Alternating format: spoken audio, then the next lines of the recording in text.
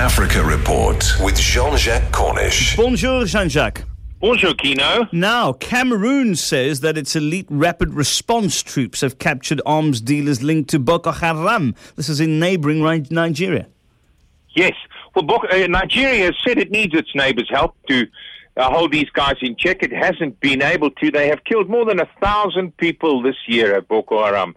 So these arrests, and it's only 3, and it's a relatively small quantity of weapons, but this will be heartening news to Abuja, and obviously good news for the region that they're all coming in to bat for their neighbour.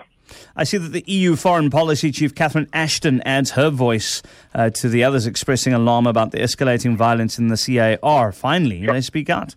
Try as you may to avoid the CAR. We had Navi Pillay, the Human Rights High Commissioner there, and South African. She visited there last week and spoke about the level of hatred being something she'd never seen before. Here we have Catherine Ashton, and she is particularly saying that attacks on peacekeepers are unacceptable. MISCA, that's the African Peacekeeping Force, they declared the anti-Balaka, which means anti-machete, but the Christian militia who've been conducting revenge attacks on the Muslim minority, they've declared them the enemy, and they shot 12 of them earlier this week. One of their peacekeepers died.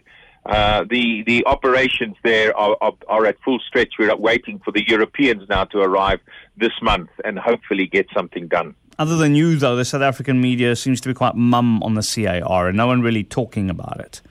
Very much so. I've got to get there. And I mean, you can't believe the cost of getting to a war zone like that, but I've got to get there hopefully in the month ahead. Oh, we'll be talking to you from there, no doubt. Now, let me get this right. Laurent Gbagbo, is that right? You've got it right, yes. There we go. Now, the right-hand man of Laurent Gbagbo faces international criminal court judges. He was a youth firebrand, Charles Blair Good, and he says he's not guilty of crimes against humanity. He's not a militia leader. He simply was a political leader. His extradition to the ICC has infuriated Gbagbo's supporters. They say bang goes any kind of reconciliation with this.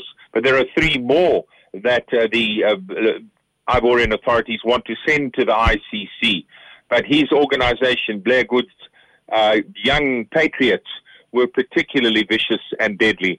3,000 people died, remember, when Gbagbo refused to concede that he'd lost the election. And Ivory Coast recovering from that, and they believe that part of their recovery is to end the unaccountability, make the people responsible for these actions accountable at the ICC. Good for them. JJ, a bon weekend to you, sir. JJ Cornish. And to you too. Thank you. JJ Cornish with your... ...their minds and deal very honestly with this situation. Yesterday, a group from KwaZulu-Natal said it plans to ask a court to set aside Madonsela's report, claiming it's biased and based on untested evidence. At the same time, COSATU called for accountability, but rejected calls for Zuma's impeachment. Alex Elisif, Eyewitness News. At the same time, some clerics, including Archbishop Emeritus Desmond Tutu, say President Zuma has a duty to answer South Africans' concerns about Nkandla. They attended a vigil at St. George's Cathedral in Cape Town yesterday, where they praised the public protector. Chanel September was there. Clerics held banners aloft, some reading the president must respond before Archbishop of Cape Town, Thabo Makgoba, prayed for healing countrywide. The vigil follows the release of Public Protector Thuli Madonsela's report on Nkandla. Makgoba says the church cannot afford to be silent when wrongdoing persists. If South Africans are requesting an answer from their president, the president ought to say something. Archbishop Emeritus Desmond Tutu shared similar sentiments. I'm just glad, that the church is standing up for the truth, as we have always done. Before ending in prayer, the pastors and reverends said they hoped Zuma and Parliament would implement the report's recommendations. Chanel September, Eyewitness News, Cape Town. A senior Khayelitsha police official says the township still faces many problems and challenges. The commission's to conclude soon with the Khayelitsha Commission of Inquiry, that is to conclude soon, with Provincial Police Chief Arnold Lamour's testimony expected next week. Head of the Family Violence, Child Protection and Sexual Offences Unit, Sonia Harry, cried while recounting some of the violent rape cases she's had to deal with.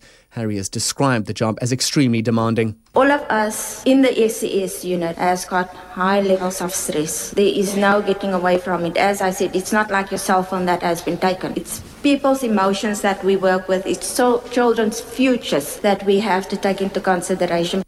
And finally, a South African mother who plans to climb Mount Everest says she was born to become a mountaineer. Sarah Khumalo is planning to tackle the challenge along with Sibusiso Villani, who was the first black African to summit Everest. And it's all in the name of charity. Khumalo says climbing is a way of life for her. It started as a bucket list. It's become a sport, and I'm doing this, and it's my way. I believe it's my purpose for some reason, and I think it's my way of giving back.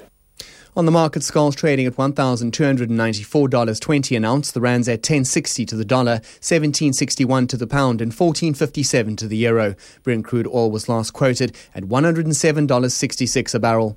In your sport, Russell Domingo has his bowlers to thank as the Proteas scrape home against the Netherlands at the World 2020, and Rafael Nadal to play Thomas Burdick in the semi-finals of the Miami Open.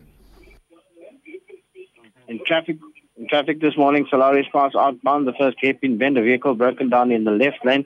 And then traffic lights that are faulty, Main and York, Royal and Axminster, Lavers Drive and 35th Avenue, and in Guguletu, Governor Mbeki and Danafontein Road.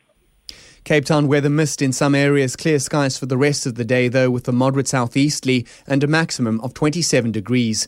The top story in Eyewitness News at this hour: after a 2-day adjournment in the Oscar Pistorius murder trial, the defence will present its case this morning. Eyewitness News, in touch, in tune and independent. For the latest, log on to ewn.co.za.